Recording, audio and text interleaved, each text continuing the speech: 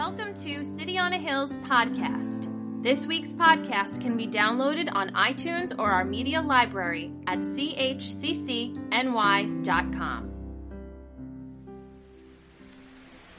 Today I'm going to continue in 1 Timothy, Paul's letter to Timothy.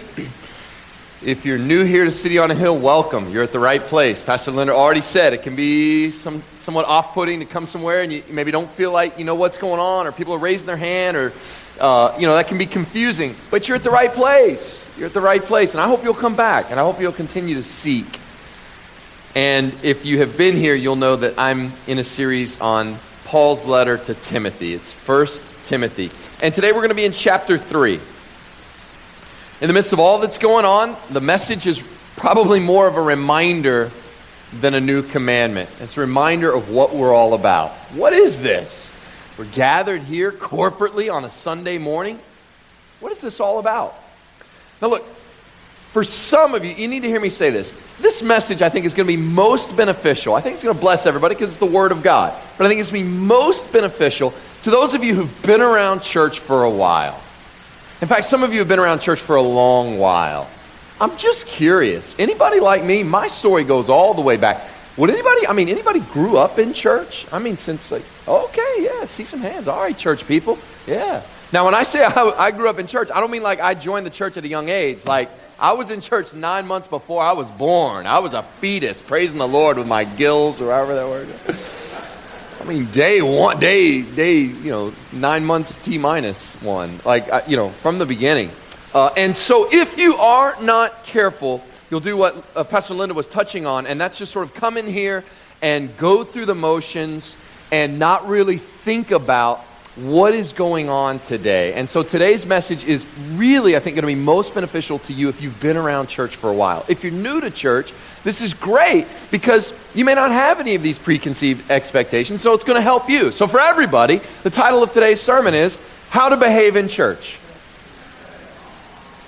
Yeah, I know. Now, the kids just got dismissed, but how many of you know, again, there's a certain subset of you that know exactly what I'm talking about. I remember being a little boy, and I'm sitting completely on the other end of the pew. I know, James, you know what I'm talking about.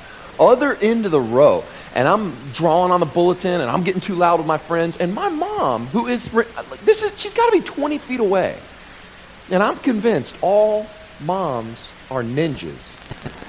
Because somehow, 20 feet away, pop on the back of my head. I'm like, how does that, go-go gadget mom? Like, they know. They can do it, right? That's important. I'm actually not talking about how to behave in church. I'm talking not just, we got to be reverent and we got to be nice. But Paul is saying to Timothy, do you realize what you're a part of on a Sunday morning? Do you realize what we should be about on a Sunday morning? As we gather together, do you have any clue the power and the things of God that we're dealing with? So here's what he says in 1 Timothy 3, verse 14. Now, Tim, I hope to come to you soon, right? I could tell you all this in person, but should I get delayed because, he's in and out of prison and shipwrecked and beaten and, he's got a lot going on. I hope to come to you soon, but I'm writing these things to you so that if I delay, and the biggest cause of his delay was the beheading that was about to happen. That'll derail your plans. If I delay, you may know how one ought to behave in the household of God. So there it is. Do you understand? Paul's talking about how one is to behave in the household of God. And he uses 3 descriptions for the church, 3 little phrases for the church, and they form the 3 points of this message. So if you're a note taker, you can jot these down. This is going to form the basis of the sermon. What he calls, and for Paul, these are just sort of ancillary descriptors, and he moves on with his main point. But because it's the living and active Word of God, these are so rich and so powerful as they talk about what we are. They provide definitions for what we're all about that I made them the very focus of the sermon. So the first one is right there. If I delay, you may know how one ought to behave. And he calls the church 3 things. The first is right there. The household of God. So if you're a note taker and you're thinking about, okay, the sermon is about what is the church? Big picture. What are we all doing here on Sunday morning? The first thing you can write down is the church, the household of God. What does this mean? Well, the household means roughly family. For the people that Paul was writing to, it would have meant not only family, but everybody who's under your roof.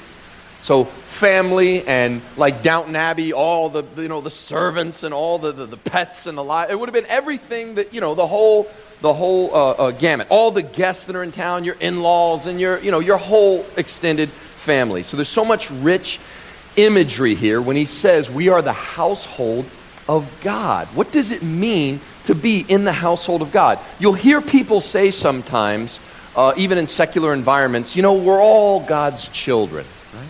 There's even a Christmas song that says, and this is one of the weirdest songs, and I'm the only one, but it's like this sort of, it's funny to me when like Christianity kind of mashes up with Santa and it's all kind of wrapped up together. And there's this song called Here Comes Santa Claus, Here Comes Santa Claus, right down Santa Claus. You know the one? Yeah?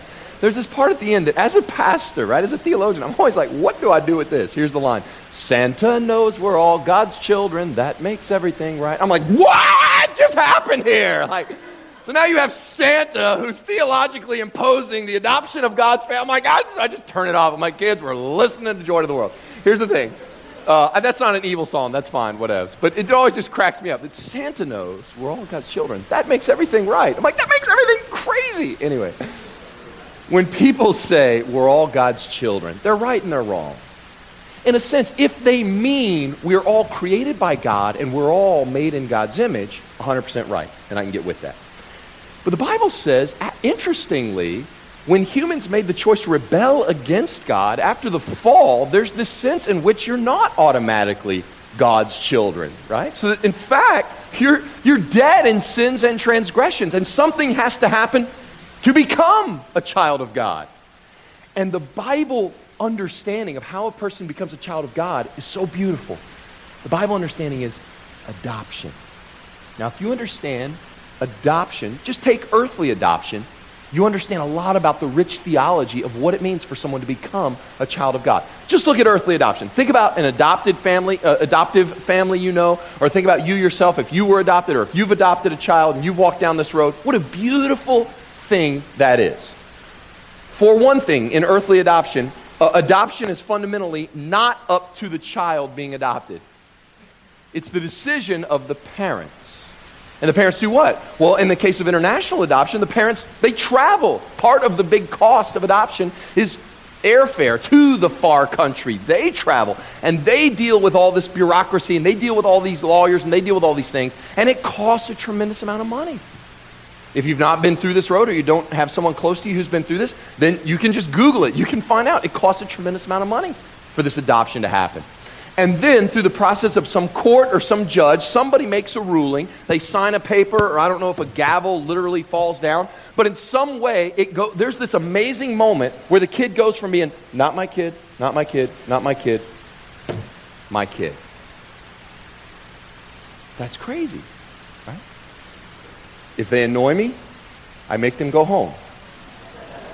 Suddenly, if they annoy me, oh snap, they are home. Right? There's no going home. Right? I push them away if I get tired of them. Suddenly, I draw them close if I get tired of them. I have to give them more attention and extra care. Right? A judge decrees them legally part of the family. Now, if you understand all the intricacies of that, you understand the beauty of what it means, the great price that was paid for you to be adopted into the family of God. It means that God, the Bible says in John chapter 1 that in the beginning was the Word was with God, the Word was God. And Word is this little metaphor. We know it means Jesus because in John 1:14 it says, and the Word became flesh and dwelt among us. What that means is God became born as a little baby in a manger in Bethlehem and dwelt among us. And he, in a sense, he traveled to the far country. And that same chapter, John 1, says that a lot of people rejected him, but everyone who believed in Jesus, everyone who put their faith and trust in him, to them, God gave the right to become what? Children of God. Children born not of natural descent or of a husband's will, but born of God. Born into this family. A judge, God Almighty, has signed off. He has written us in to the family of God. And it didn't just cost $50,000 or $100,000 or $200,000 or whatever adoption costs. It costs what? His own son's blood shed on Calvary's cross. That payment was made. That ransom for sin, Jesus' own blood, to what? To bring you into the family of God. to make you a son or daughter of the King. And that means for all who are in Christ, you are a member of the household of God. You are part of the family of God. Now that means you didn't, think about adoption, that means you didn't earn your way into this family. It means you were bought with a price. That's a big difference. A lot of people, when they're new to the things of God, they think like most of us, right? If God is holy and God is pure, I mean, this makes sense. You see why people would think this. If God is holy and God is pure, I've got to get my life together. I've got to clean myself up. And if I get my act together, then maybe, just maybe, God will let me be part of his family. The gospel says the opposite happened.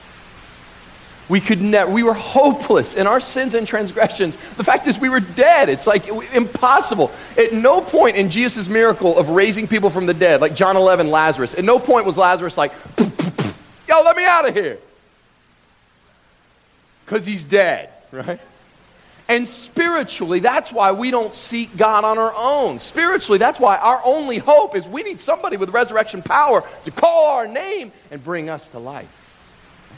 That's what happened when you became a believer in Jesus Christ. And if that's not happened yet, I'm glad you're here because I pray that will happen for you. They call it being born again, being saved, bought by his blood. There's a million ways to put that. Invited Jesus into your heart. You became a follower of Jesus. But in that way, you became a child of God. It was a gift. And so that means you've got it backwards. If you think you have to work real hard to get into the household of God, it's actually backwards. Getting into the household of God is all about God's gift of grace. If there's any hard work, interestingly enough, the hard work is done now that you're part of the family of God. Did you ever think about that? The hard work is actually because you're already a member of the family of God. Let me illustrate with a commentator I read who was explaining the whole process of theologically of adoption. He says this, he writes this, true story from his own life. When I was a child, my minister father brought home a 12-year-old boy named Roger, whose parents, Roger was in a bad way. Roger's parents had died from a drug overdose. There was no one to care for Roger, so my folks decided they'd just raise him as if he were one of their own sons. At first, it was quite difficult for Roger to adjust to his new home. This was the first time he'd been in an environment free of heroin-addicted adults. So every day, several times a day, I heard my parents say things like this to Roger. No, Roger. That's not how we behave in this family. No, Roger, you don't have to scream or fight or hurt other people to get what you want. Not here. No, Roger, we expect you to show respect in his in this family. And in time, Roger began to change. Now, Roger, the question is, did Roger have to make all those changes to become part of the family? No. He was made a part of the family simply by the grace of the parents. But did he have to do a lot of hard work because he was in the family? You bet he did.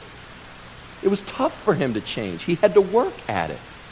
But he could work at it motivated by gratitude for the incredible love that had been put into his life, not out of guilt and insecurity, hoping he could remain a part of the family.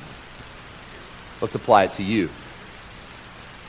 Do you have to change and clean your life up to be adopted into God's family? No.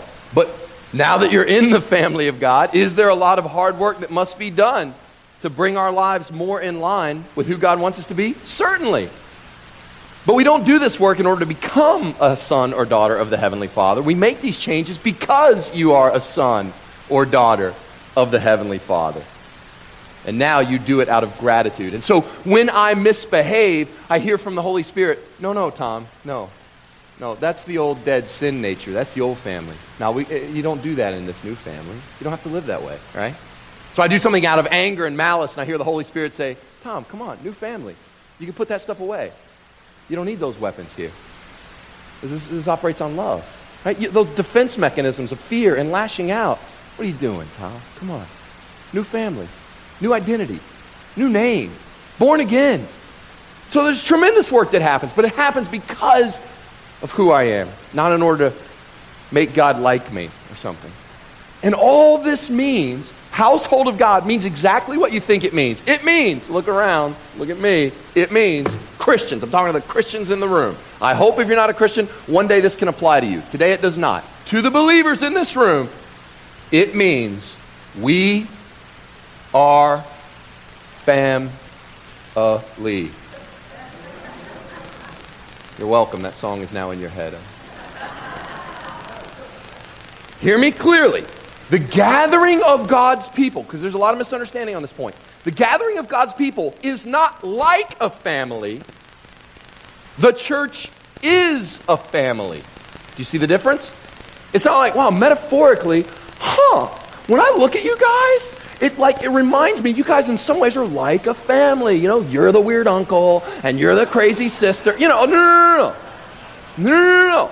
We're not like a family. We are a family, right? A family is not just together out of an affinity. There is something much greater than them that has united them, some sort of biological connection. There is a gospel connection. If God is my father and God is your father, I am your brother.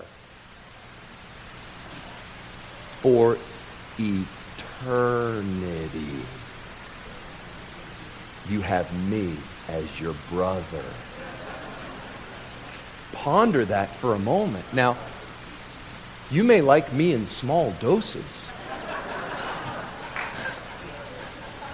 but I want you to think long and hard about how long eternity is. And look up and down the row here at the Christians. This is, you have an eternal relationship with your brothers and sisters. There's an old, little preacher joke poem. To live above with the saints we love, oh, that will be glory. To live below with the saints we know, well, that's another story. That joke killed in the 30s. The point is, and hopefully I can get an amen on this, the point is, God has a very colorful family. Amen. I don't just mean we're from different races and nationalities and backgrounds. We certainly have the family of God is very diverse. But what I mean is colorful in the other sense of the word. That people are always shocked when people become Christians, they don't instantly become nice. But that's counterintuitive to everything we preach. You ever think about that? Like, God has this crazy family, and of course there's drama in family. There's drama in good families. But in the church of God, ponder this for a second. You are the gathering of the rescued from sin people.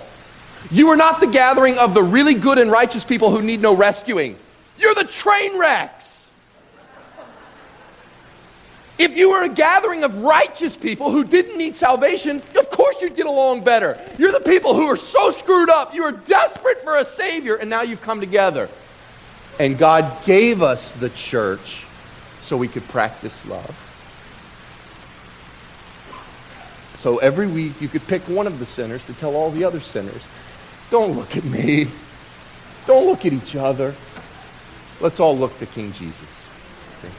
That's why we come to his table, not pastor's table or this church's table. We need Jesus. And that's so funny to me. The place where you should find the most messed up folks is the ER. It's the emergency room. Nobody goes in the emergency room and goes, there's a lot of wounded people around here. Right? You look at your invitation, it says country club. If you're expecting country club, don't be surprised when it's emergency room. But the great thing is, it's this blessed and beautiful kind of emergency room where you got people one day who are getting off the gurney, they're pulling the IV, and they're taking a chart, putting on the coat, and they're helping somebody else. Like, that's the great thing. It's not the emergency room where everybody stays. The goal of an emergency room is not, whoo, I've arrived. Got the IV in, I'm going to stay sick forever, right? The goal is what? To heal others, to get up, to mature, to grow. The problem is it's a moving target. That's the crazy thing about church. And I know this as a pastor. One day, the people who are most healthy, the very next day, something rocks their world and they're flat on their back. Right? And so I don't know. Maybe there's a way. And like one thing we do at our church is we make everybody put a sticker on their forehead that day that says healthy or sick. And I'm just kidding. But that really would clear things up though, right? Because the thing is, like, some days I'm like, I'm healthy, and then rip, nope, I was, till I got in the van with this family. They're your family. I'm not, right? Right? Everybody understand what I'm saying? We got this crazy emergency room where the healthy or the sick, and so people are coming, and everybody's like, well, you have a very friendly church, or you have a very unfriendly church. I'm like, who'd you meet that day, right? And it could have been the same person.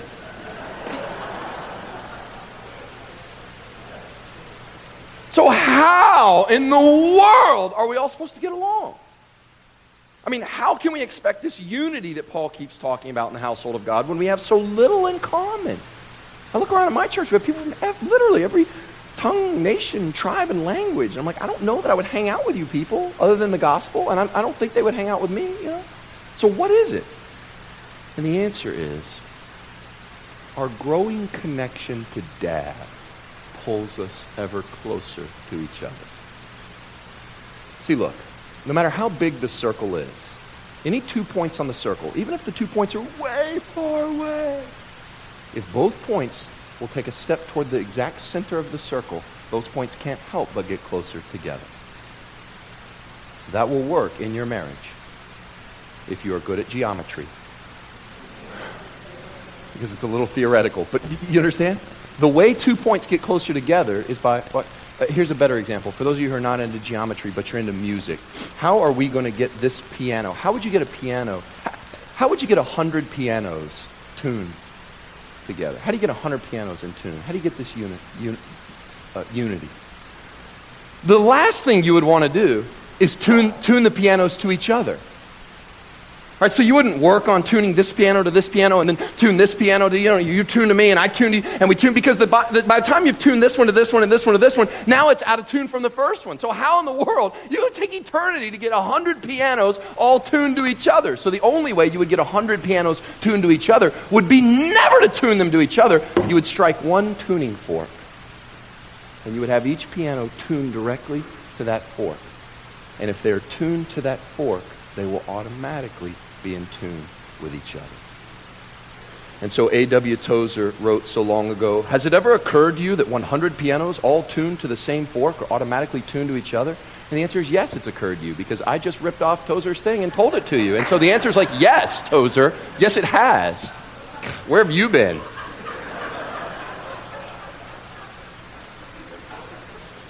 He writes, they are of one accord by being tuned not to each other, but to another standard to which each one must individually bow. Isn't that good? So 100 worshipers met together. Yeah, we get the metaphor. Tom just explained it. But he writes, so 100 worshipers met together, each one looking away to Christ, are in heart nearer to each other than they could possibly be were they just to become unity conscious and turn their eyes away from God and try to strive for closer fellowship. What you actually want in this church is accidental unity. Does that make sense? You want the whole church so focused on the cross and everybody driving toward that shoulder to shoulder you find you're unified behind the cross. That'll be a much faster way to unity than turning to each other like, do you agree on this? Do you agree on this? Right? No. We're shoulder to shoulder, unified behind the same Lord. Accidental unity. And I'll say one more thing about the household of God. I do what I always do in these sermons. I spend all my time on the first point. So I'll move quickly through the other two, but I must play one more. As the culture hardens to Christianity, the whole idea of family of God, taken in by his people, I believe will mean more than ever before. Christian fellowship with my brothers and sisters, there was a time maybe in this country where, can I just say, it's kind of like fellowship is a luxury. Like as pastors, we almost had to convince people, listen, you need each other. It's kind of like, well, the culture's kind of soft and cushy.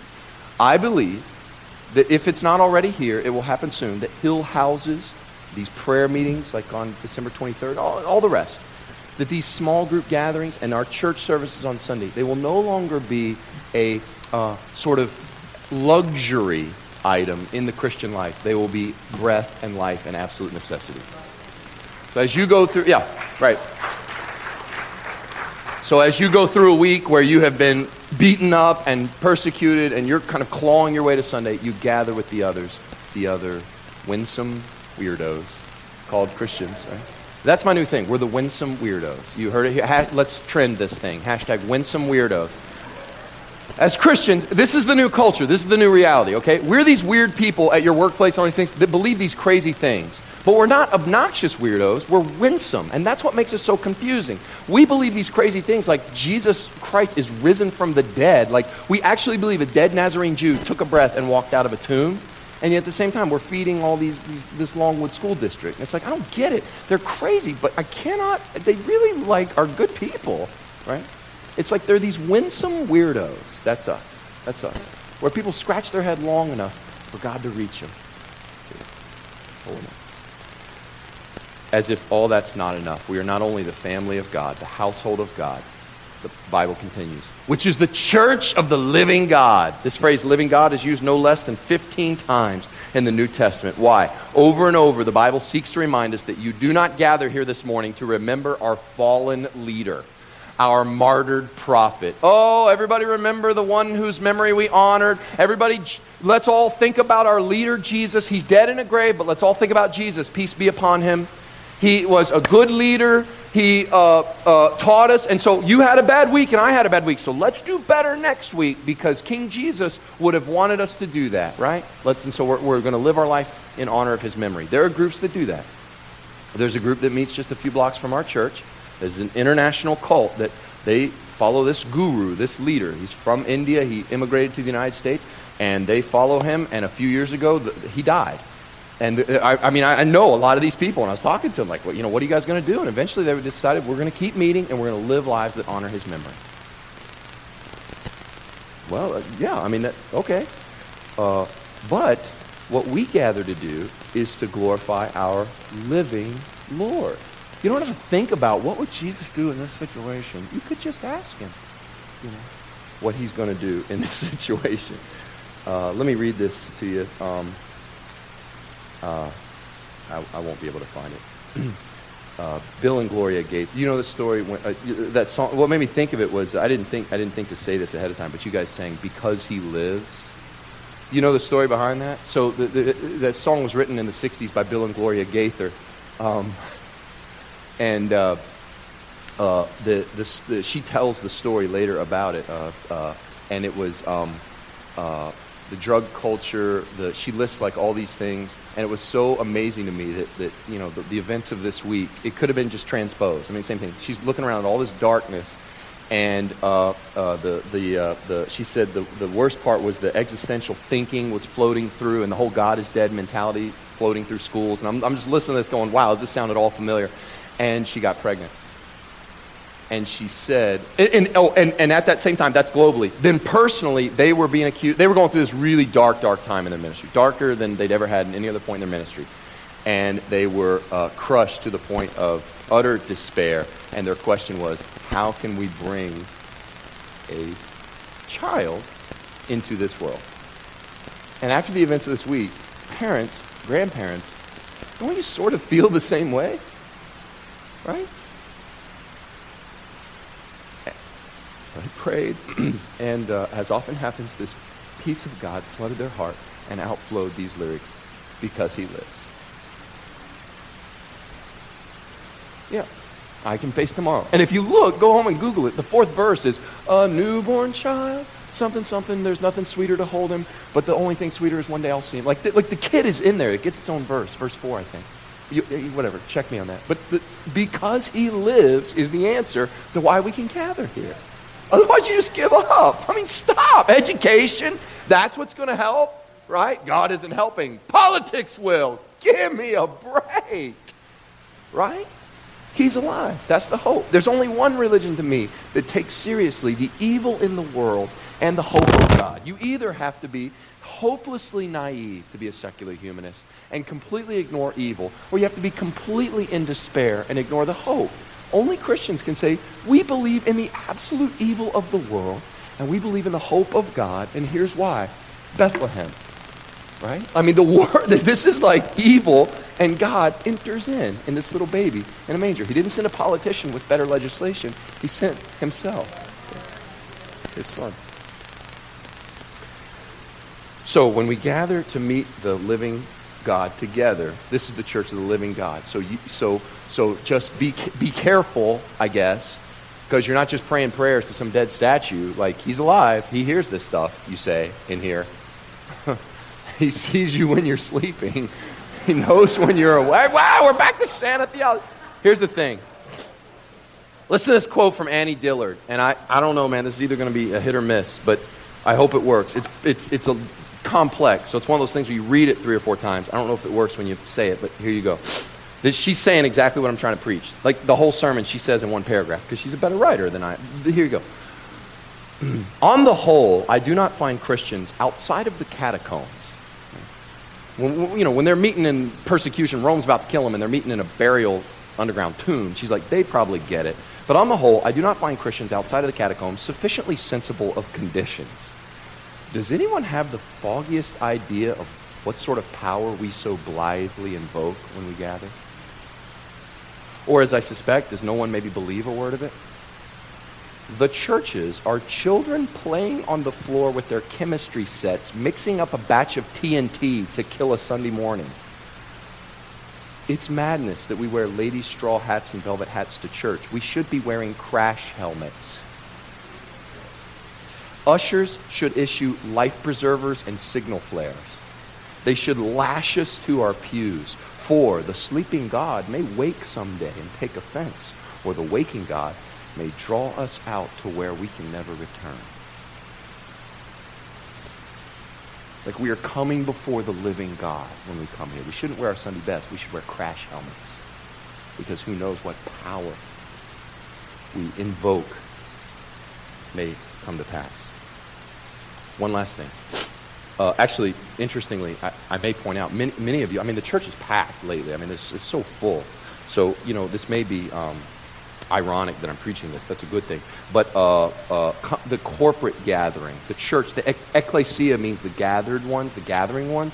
So I just want to say this, and I won't belabor it, because it's, again, you are all here. Listening to a sermon on podcast is a good thing. Coming to church and hearing the Word of God is better, right? I am aware of the irony that some of you right now are actually listening to this sermon on podcast. So here, listen, what I'm trying to say is it's not bad. Like, keep listening. Please do not press pause. I'm happy, but you should come here. It's good. I know some of you live far away. I get it. But, go to the church that's near you. You come to my church. If you're in Queens, that's fine. Singing to God is good in private. Singing God corporately is better. In the day of social media and Facebook friends, I get it.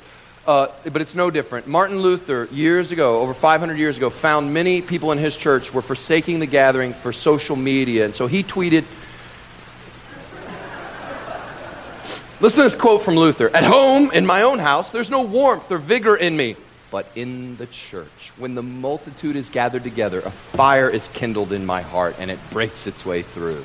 You felt that. I have felt that. Good. Last thing. Pillar and buttress of the truth. He calls the church three things: a household of God, church of the living God, and a pillar and buttress of the truth. This is surprising to me. Pillar and buttress. If you're an architectural person, you like to geek out on all that stuff. Interestingly, pillar and buttress. These words mean, pillar means support. It means pillar or support. Buttress means foundation. The church is the foundation, the pillar and foundation of the truth. Here's why this is interesting to me, and I'll be done. I would have thought that that's the other way around. That's what's surprising to me. Like, I read this, and I twisted it upside down. I went to the Greek and everything, and it says exactly what it says. Like, I would have thought this church is built on the foundation of the truth. But it's the other way around. The truth is built on the foundation of the church. Crazy. So I thought, I read all these commentaries, and I realized not many people thought about that, and I thought, well, then I won't preach it. But then I thought, but I must. I think there are two reasons why the church is called the pillar and buttress of the truth. What it means, I think, a couple reasons. One is our job then, if that's true, that we're the foundation and we're the pillar and buttress of the truth, our job, first of all, I think that's in there that way because it means something positional. It means this: the church doesn't sit on top of the Word of God and take out the bits we don't like and put in the bits we like.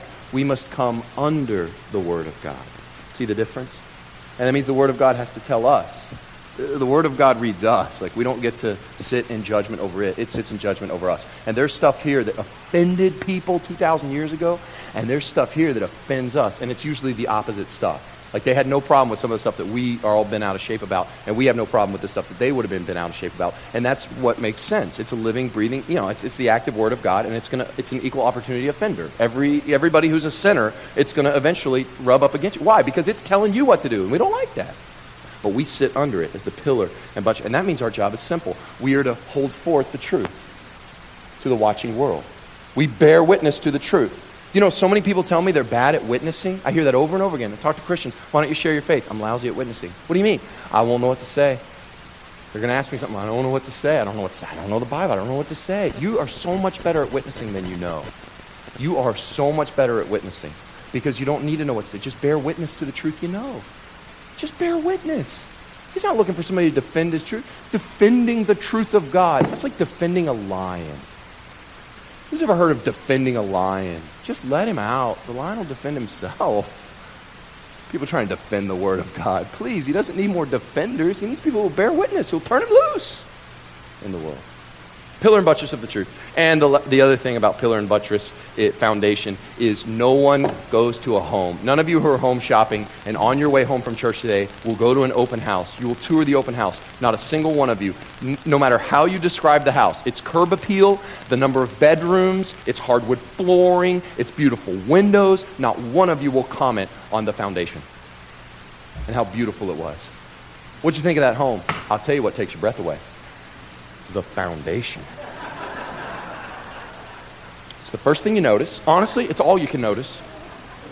As I walked around, the floors, so firm. No, I'm sure there's cinder blocks. Like nobody notices the foundation, right? When you've been in the presence of God, nobody walks out and goes, now that was a well-decorated church. That was a great church. I like that preacher. The music was a little flat. The preacher was a little long. Nobody, what they notice is the word of God. And they leave and they say, how dark are my sins, how good is my God. See?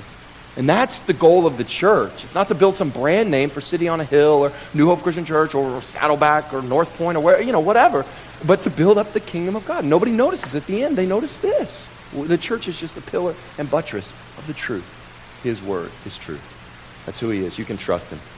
You got to close with a hymn. The mystery of godliness. And here's the hymn he closes with. He was manifested in the flesh, vindicated by the Spirit. Manifested in the flesh means Christmas. That's his revelation. Vindicated by the Spirit. Vindicated, man. People have been throwing shade on you. People have been hating on you. Jesus is dead. Jesus is not the real Messiah. And then on the third day, he rises from the dead. And everybody goes, vindication. He was exactly who he said he was. Seen by the angels, proclaimed among the nations is fun. Nations, ethnos, that's slang for everybody who's out, all the pagans, right? And here, Paul says the broad love of God. That the beings who are closest to God and the furthest from God, angels and pagans, everybody has now beheld him. His love reaches all the way to the nations, believed on in the world, taken up into glory. His name is Jesus, and he is our soon coming King. That's what we're here on this Sunday morning about. That's the power. When I say you are the household of God, get back here next week. Don't miss, right?